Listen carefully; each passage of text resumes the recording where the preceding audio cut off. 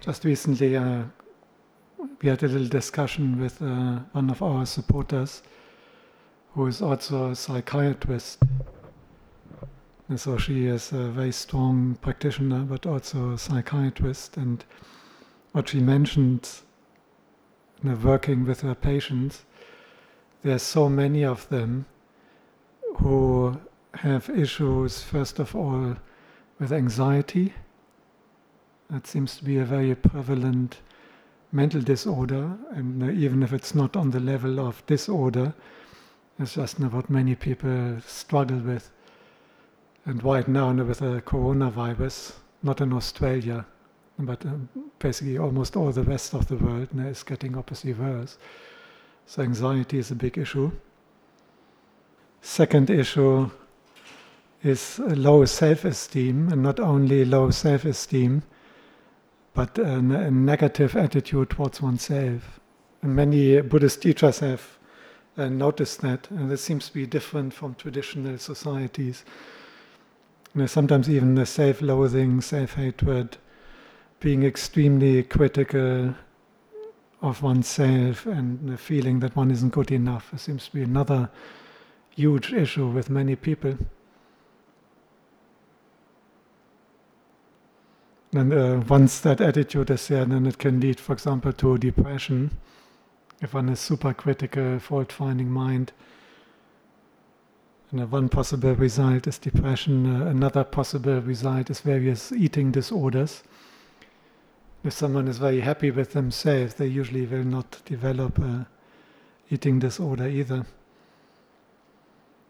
And so how can we counter that? And actually a very easy way of helping with both of them, anxiety and low self-esteem, or negativity towards oneself, is simply taking refuge. A simple ceremony we had this morning. Because when you do that, you join a community, you join like the team, and you become part of that. And when you're part of something that is good and noble and worthy, and in this case, the most worthy community in the whole universe, the Arya Sangha, starting with the Buddha, and to be connected to that, you immediately feel a tremendous boost. This is what people do when they join the fan club of a footy team. Even that is already giving them the boost. You don't feel it's only me now, but now you're part of this larger group of people. It's the same why people buy all these expensive designer brands. And it gives you an identity. The idea that you become part of this group of people who are driving Mercedes cars or wearing a Rolex watch or whatever. But these are not very convincing or substantial examples of raising one's self-esteem, because it's material, it is impermanent, and also works only with a Rolex as long as you have the money for that. So I would suggest instead using the same kind of approach, but not joining a fan club for a footy team, but joining a fan club for the Buddha and the Sangha, so to speak. And the ceremony of taking refuge is doing that. And even if we have all kinds of shortcomings or faults, and some people may be excessively focused on that, but now we are part of the Triple Gem, we are part of the community of fellow Dhamma practitioners. We have taken refuge, we have made a connection with the Supreme Being in the whole universe, the Buddha, and we have made a connection with the foremost community, which is those who have realized the Dhamma, at least on the first stage. This is the foremost community. And even if we are not fully belong to that yet, it's a little bit like two forms of membership. In some associations you have a full membership, and before that you may have only an associated membership or affiliated membership. So even if you're not yet fully part of the community of noble ones, because we haven't had realized the Dhamma yet, if you're already affiliated membership, so to speak, by the act of taking refuge and by aiming in that direction.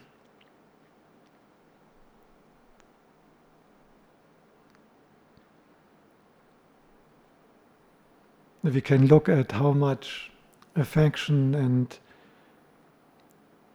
positive attitude Buddhists usually have towards the Sangha.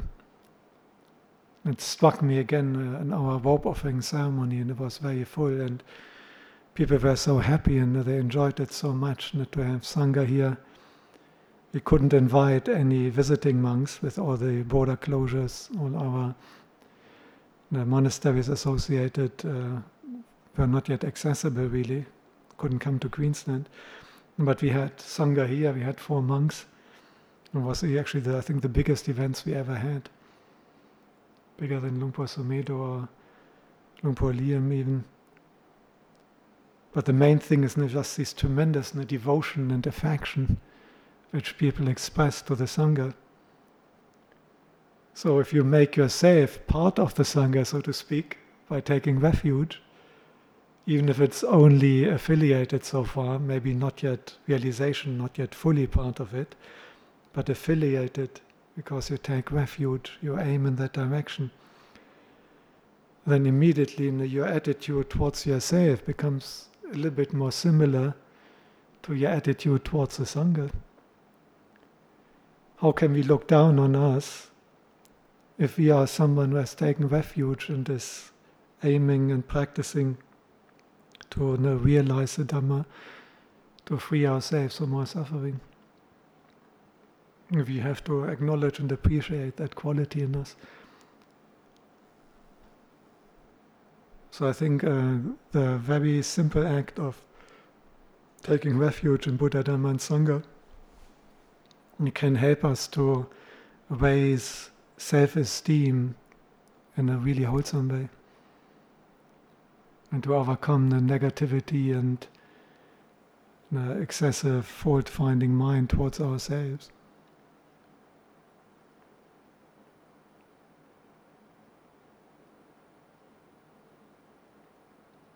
Have you noticed that the most exclusive clubs or pubs or whatever are often very difficult to get in?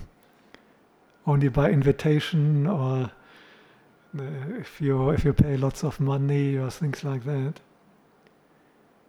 So the amazing thing, the most exclusive or exalted club or group or community is completely open.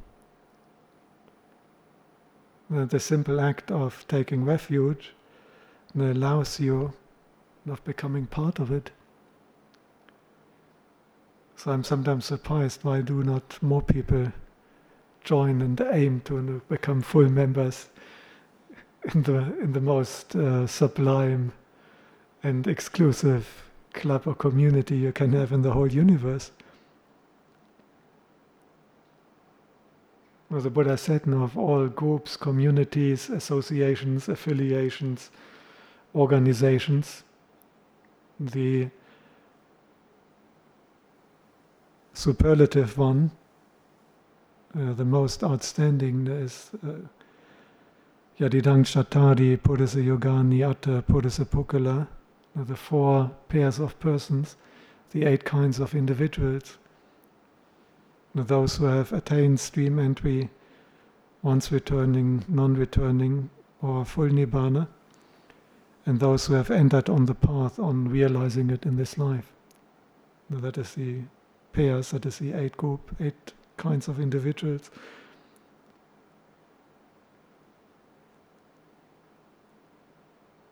And the amazing thing is, you are invited to not yet full member. Full membership is a little bit difficult because you have to realize the Dhamma in your heart. But everyone is invited to become an affiliated member by the simple act of taking refuge.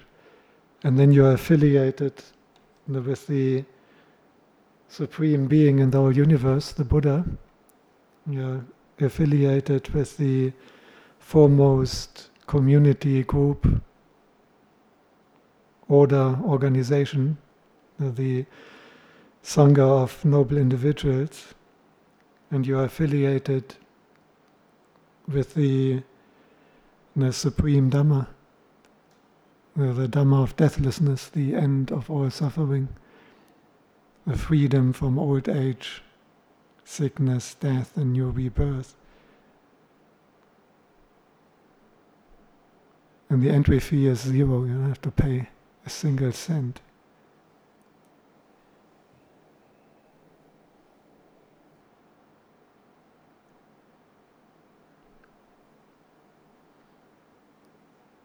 So I think we can really give a boost to our self-esteem in a good and wholesome way by taking refuge and by reflecting what that means. And the other one is anxiety. I'm not surprised at all that anxiety is one of the most common disorders, and even below the level of a formal mental disorder is something which is troubling many people.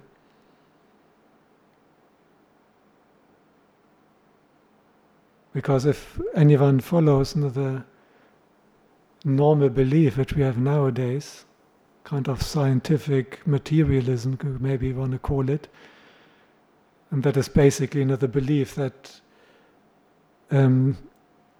consciousness is just a byproduct of the brain, and the moment the body dies and your brain doesn't function anymore, then all consciousness is over and there's just nothing.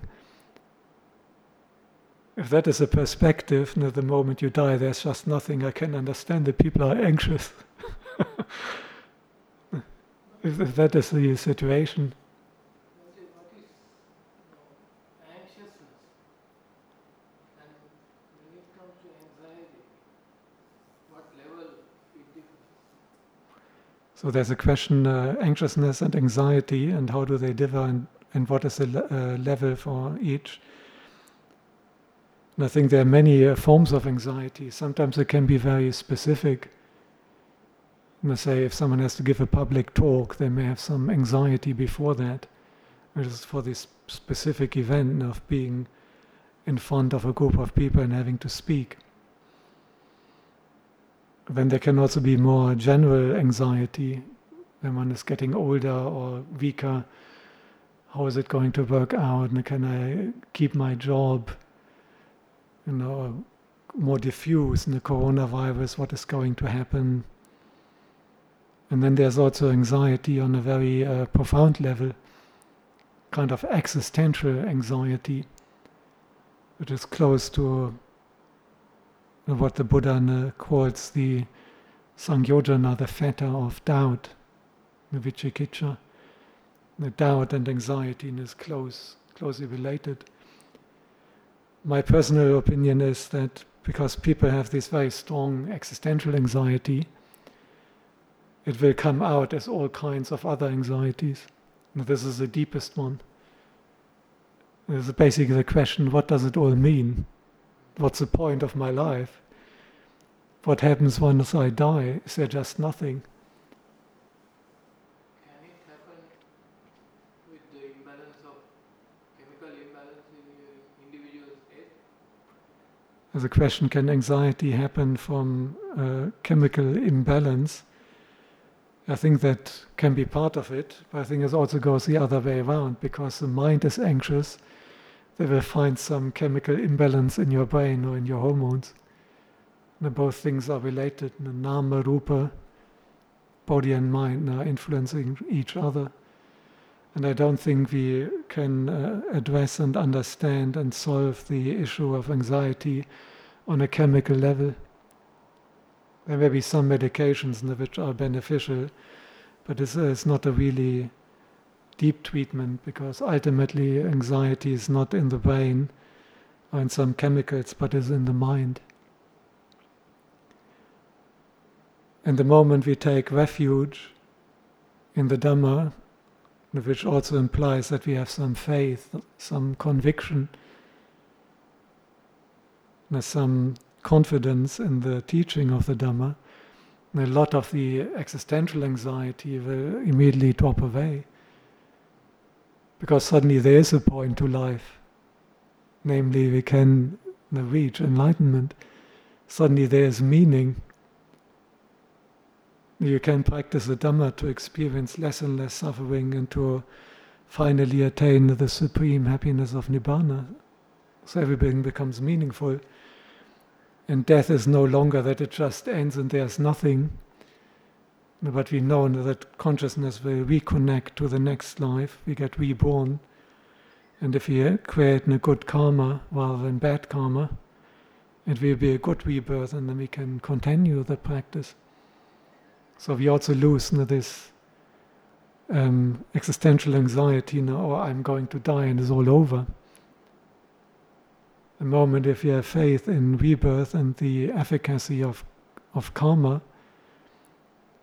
the death is no longer just this abyss you're looking in and nothing you can do.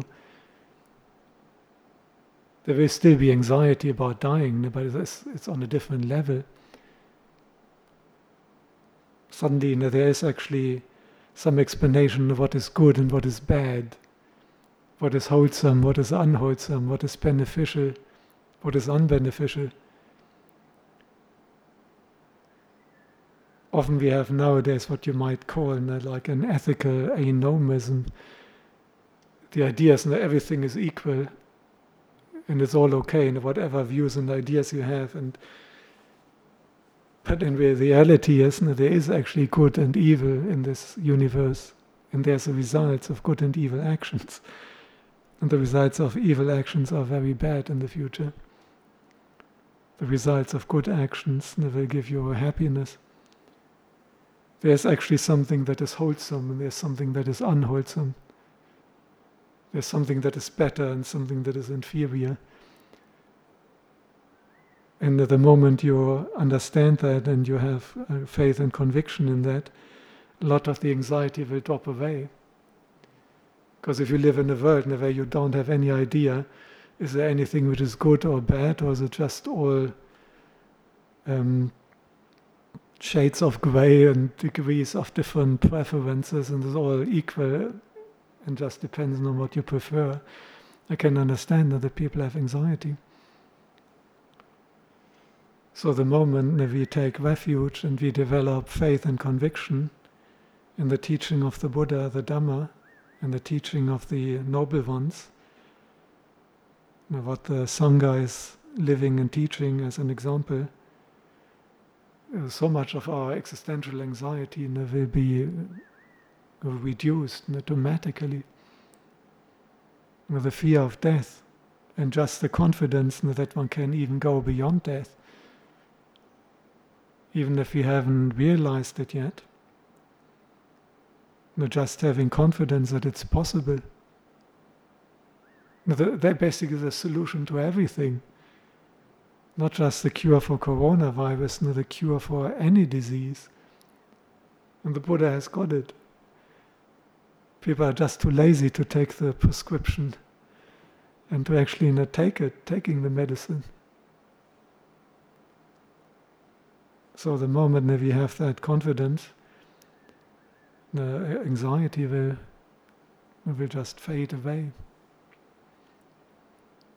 The Buddha has no anxiety, neither have any of the noble arahants who have realized Nibbana. It's impossible for an enlightened person to have any fear or anxiety, because the delusion of I, me, mine and self is gone, because greed, hatred, delusion are abandoned. So anxiety can't even arise. And even though we haven't attained that ourselves yet, we are affiliating, we are connecting by taking refuge and by having faith in that. And then we will already get some of the benefits. Death is no longer totally overwhelming. But we know it can be defeated. Sickness is no longer totally overwhelming, if we know one can get out of it. The suffering and pain we experience is no longer completely overwhelming because we know that it can be abandoned. It may take us quite a while, maybe even a few lifetimes, but at least there's a perspective. There's the question here, how do we deal with it when we see other people suffering from anxiety, low self-esteem and so on, no orientation in life, what's the meaning, what is up and down, what is white, what is black, what is good, what is bad. And you see other people who are just floating around having no idea and suffering consequently from anxiety, low self-esteem and so on. Obviously, with others is limited what we can do. The first thing is that we have to find some firm ground for ourselves. But what we can always do is offering them the opportunity by pointing out the triple gem and the benefits, and even in simple ways. The people may not immediately go refuge for the whole thing, but if we can get any of these people just to have some faith in karma, or some faith in being generous and doing some good things, or some faith in the developing one's mind and abandoning anger and developing good qualities like loving kindness, forgiving, compassion, understanding, mindfulness, and all of that will be beneficial to them. You will also benefit others by not being anxious yourself. Even if you do absolutely nothing actively, if you have that quality in your heart, that you don't have anxiety or very little, everyone who is anxious will benefit from any association with you. Even if you don't say a single word about the Dhamma or anxiety, but just being free from that quality.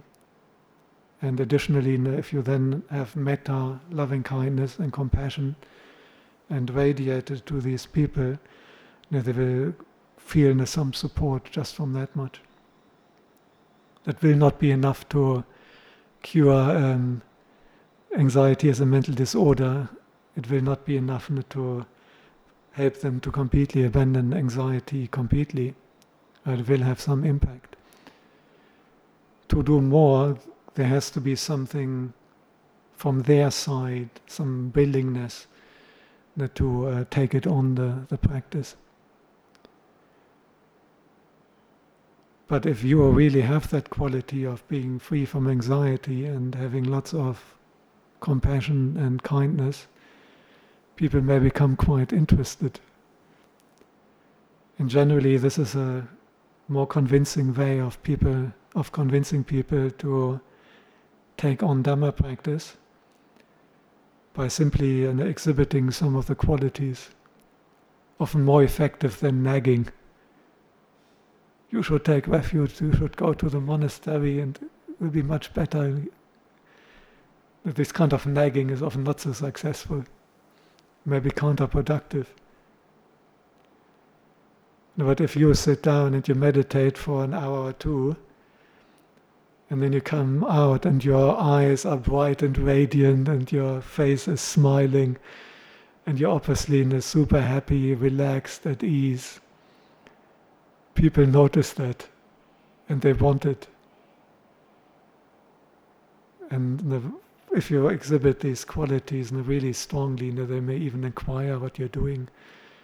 They may try to find out on their own. And that is an opportunity then to introduce them further. So there's a question, what do we do with those who don't really understand anything about karma and about good and bad and wholesome and unwholesome? And you say, and then when you try to help them, you may get a negative reaction and just get harmed. Now the first thing is always self-preservation. And if other people are harming you when you're trying to help them, then you may have to just back off. And they have to practice equanimity, they have to live with their karma. That is a basic rule even for lifesavers on the beach. You have to make sure that you're not being pulled down by the person. So when they get trained to save people who are drowning, they learn certain techniques now how to deal with that if someone just latches onto them, and then both may be drowning, and that wouldn't be beneficial.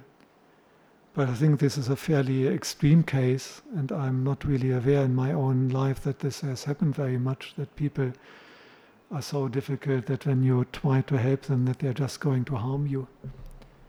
I think a more common thing is that you may be trying to help, but they're not interested, or they just tell you to knock off and leave them alone. And again, fair enough, then you just focus your energy on those in a way you can help a little bit. But it's not necessary for people to become convinced Buddhists and diligent Dhamma followers for you to help them. Just a little bit is okay. And for example, generosity is taught in all religions I'm aware of, that it's good to be generous and to share and to give. So, and if you can convince someone that it will increase their happiness and their self-esteem if they become more sharing, it doesn't have to be to the Buddhist monks. It can be any form of sharing and giving and charity. And I think you have got a very wide range of people from all kinds of different religions who would respond positively to that. That's a beautiful thing about the Dhamma. You don't have to take the whole thing on board. No, just little things. But the very basis is always that we ourselves take refuge. And we ourselves develop these qualities. And then the next step is looking after others.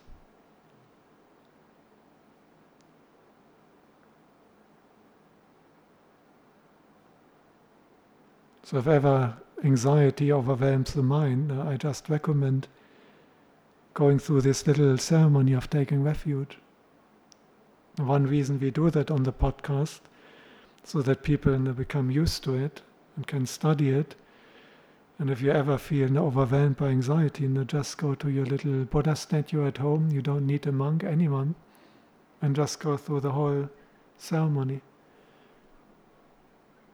And the anxiety may not be completely blown away, but I'm very confident that for most people there will be a reduction just by that much. It's so easy to do.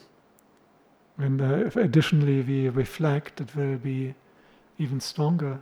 You do the ceremony and you reflect on the fact that the Buddha is completely free from fear and anxiety. And so are all the Arahants. It's impossible in their mind for anxiety to arise. They don't even have to make an effort.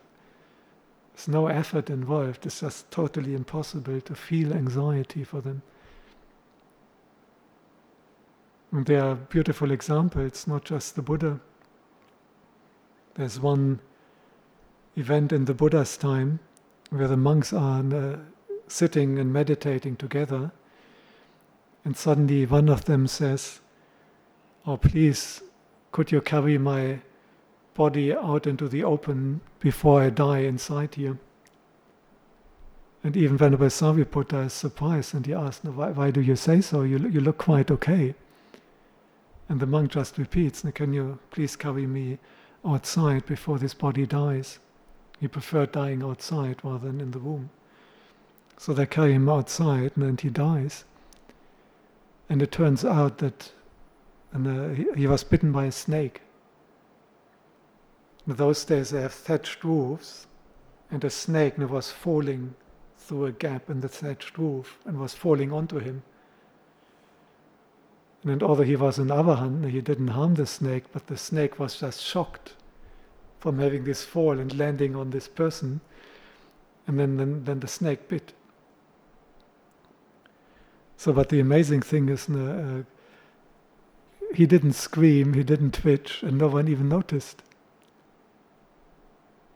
And I'm pretty sure if we had a group of people meditating here, and a snake is falling on one of them, we would all know about it. There would be a lot of commotion. And even more so if the snake did bite that person. And even more so if the snake is poisonous, and then the body has the snake poison spreading, and just imagine the pain. But this Avan, he was so free from anxiety, from fear. He was so free even from any identification with the pain he is feeling, that he just continued meditating quietly. And only when he noticed that he is just on the edge of dying, he just calmly asked the monks to be carried outside, because he prefers to die in the open. It was actually the Buddha, the brother of Venerable Sariputta, one of his brothers. And he was so calm and so free from anxiety, even at the moment when he died from a poisonous snake bite, that his own brother, looking at him, was puzzled and asked, "Why do you say so? You look fine." This is a freedom we can all achieve in our mind. Now, this is a mind which is free from death. His body still died, but you can see that the mind was already freed from the body while he was still alive and still wearing this body, but the mind was free from it, free from attachment, free from identification. And because of that, he was free from any fear of death. And because of that, there was no anxiety at all. Even when he gets bitten by a snake, the poison starts spreading, and in the end he dies, completely calm. And this is what we are taking refuge in. Those who have realized that state, and those who are practicing for it. Now that state itself, that Dhamma which this person had experienced in their heart, now that is Dhamma. That's what we are taking refuge in. And the first one who realized it and then taught the way there to the others, the Buddha, that's what we are taking refuge in. If you reflect like that and then you do the ceremony, the anxiety will be just reduced straight away. And the ability to help others is actually one of the best things to get out of a negative mood. Once it's on the level of a clinical depression, it is maybe difficult at that time to help others because they may be too deep down in it. But if we feel down or a little bit depressed, but not yet that seriously, the one of the best things to get out of it is actually doing something good for others. It's one of the best boosters for wholesome self-esteem, the ability to help others. And it's so important not to always focus on oneself. I noticed in almost all mental disorders there's excessive preoccupation with oneself. Even in depression they tend to think always about themselves, just negatively. I am not good enough and I am hopeless and I can't, it's always I and I. So it's much healthier to start thinking more about others rather than about oneself. And then even better if we can do something for others. Someone just brought up an extremely important quality in the gratitude, because gratitude is the opposite of the fault-finding mind. In Pali, katanyo katavedi, the strongly encouraged quality. Kata means done, and anyo means knowledge, to know what has been done to us, all the good things that have been done to us, and then to acknowledge them. Now that is gratitude. In English we also say, count your blessings. That's again the attitude of gratitude. Counting one's blessings, counting what we got from others, And I totally agree with you, and that is an excellent way, prophylactic. It will prevent depression. Because when we see all the goodness we have received, we may have also had to cope with quite a bit of bad things, fair enough, no, but we can focus on the good things we have received. And we can be grateful for that. And if this is how we live our life, no, then there will be so much happiness. So gratitude is a really important quality to make ourselves happier, to boost our self-esteem. Another one is actually being humble and respectful towards those who deserve respect. Because psychologically, when we try to put ourselves above others and look down on others, it actually doesn't really elevate us. It's a delusion to think that this is how you come out on top. The karmic result is actually, if we are conceited, arrogant, looking down on others, that we will be reborn in a low position. But even now we can notice that. The mind which is bowing to what is worthy of respect, like the Buddha, when we bow, we lower our face to the ground, the extreme sign of humility and respect to something supremely worthy like the Buddha. But at the same time our mind is soaring. The body is bowing, the attitude is one of humility and respect. But curiously, that actually gives us genuine, true self-esteem inside. Whereas the ones who are always looking down on others and are arrogant, deep down they're actually very unsure and feel very uncertain about themselves and have doubts. Let us all develop gratitude for all the good things we have received. Count your blessings. Never mind if there was also a lot of bad stuff. We can focus on the good stuff we have got and received. That's gratitude.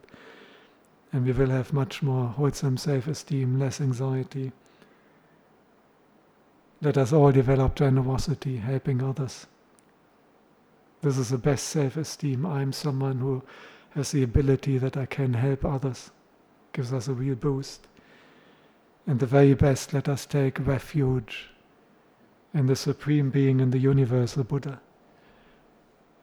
Let us take refuge in the Supreme Dhamma, the state of deathlessness, which can be realized in the heart.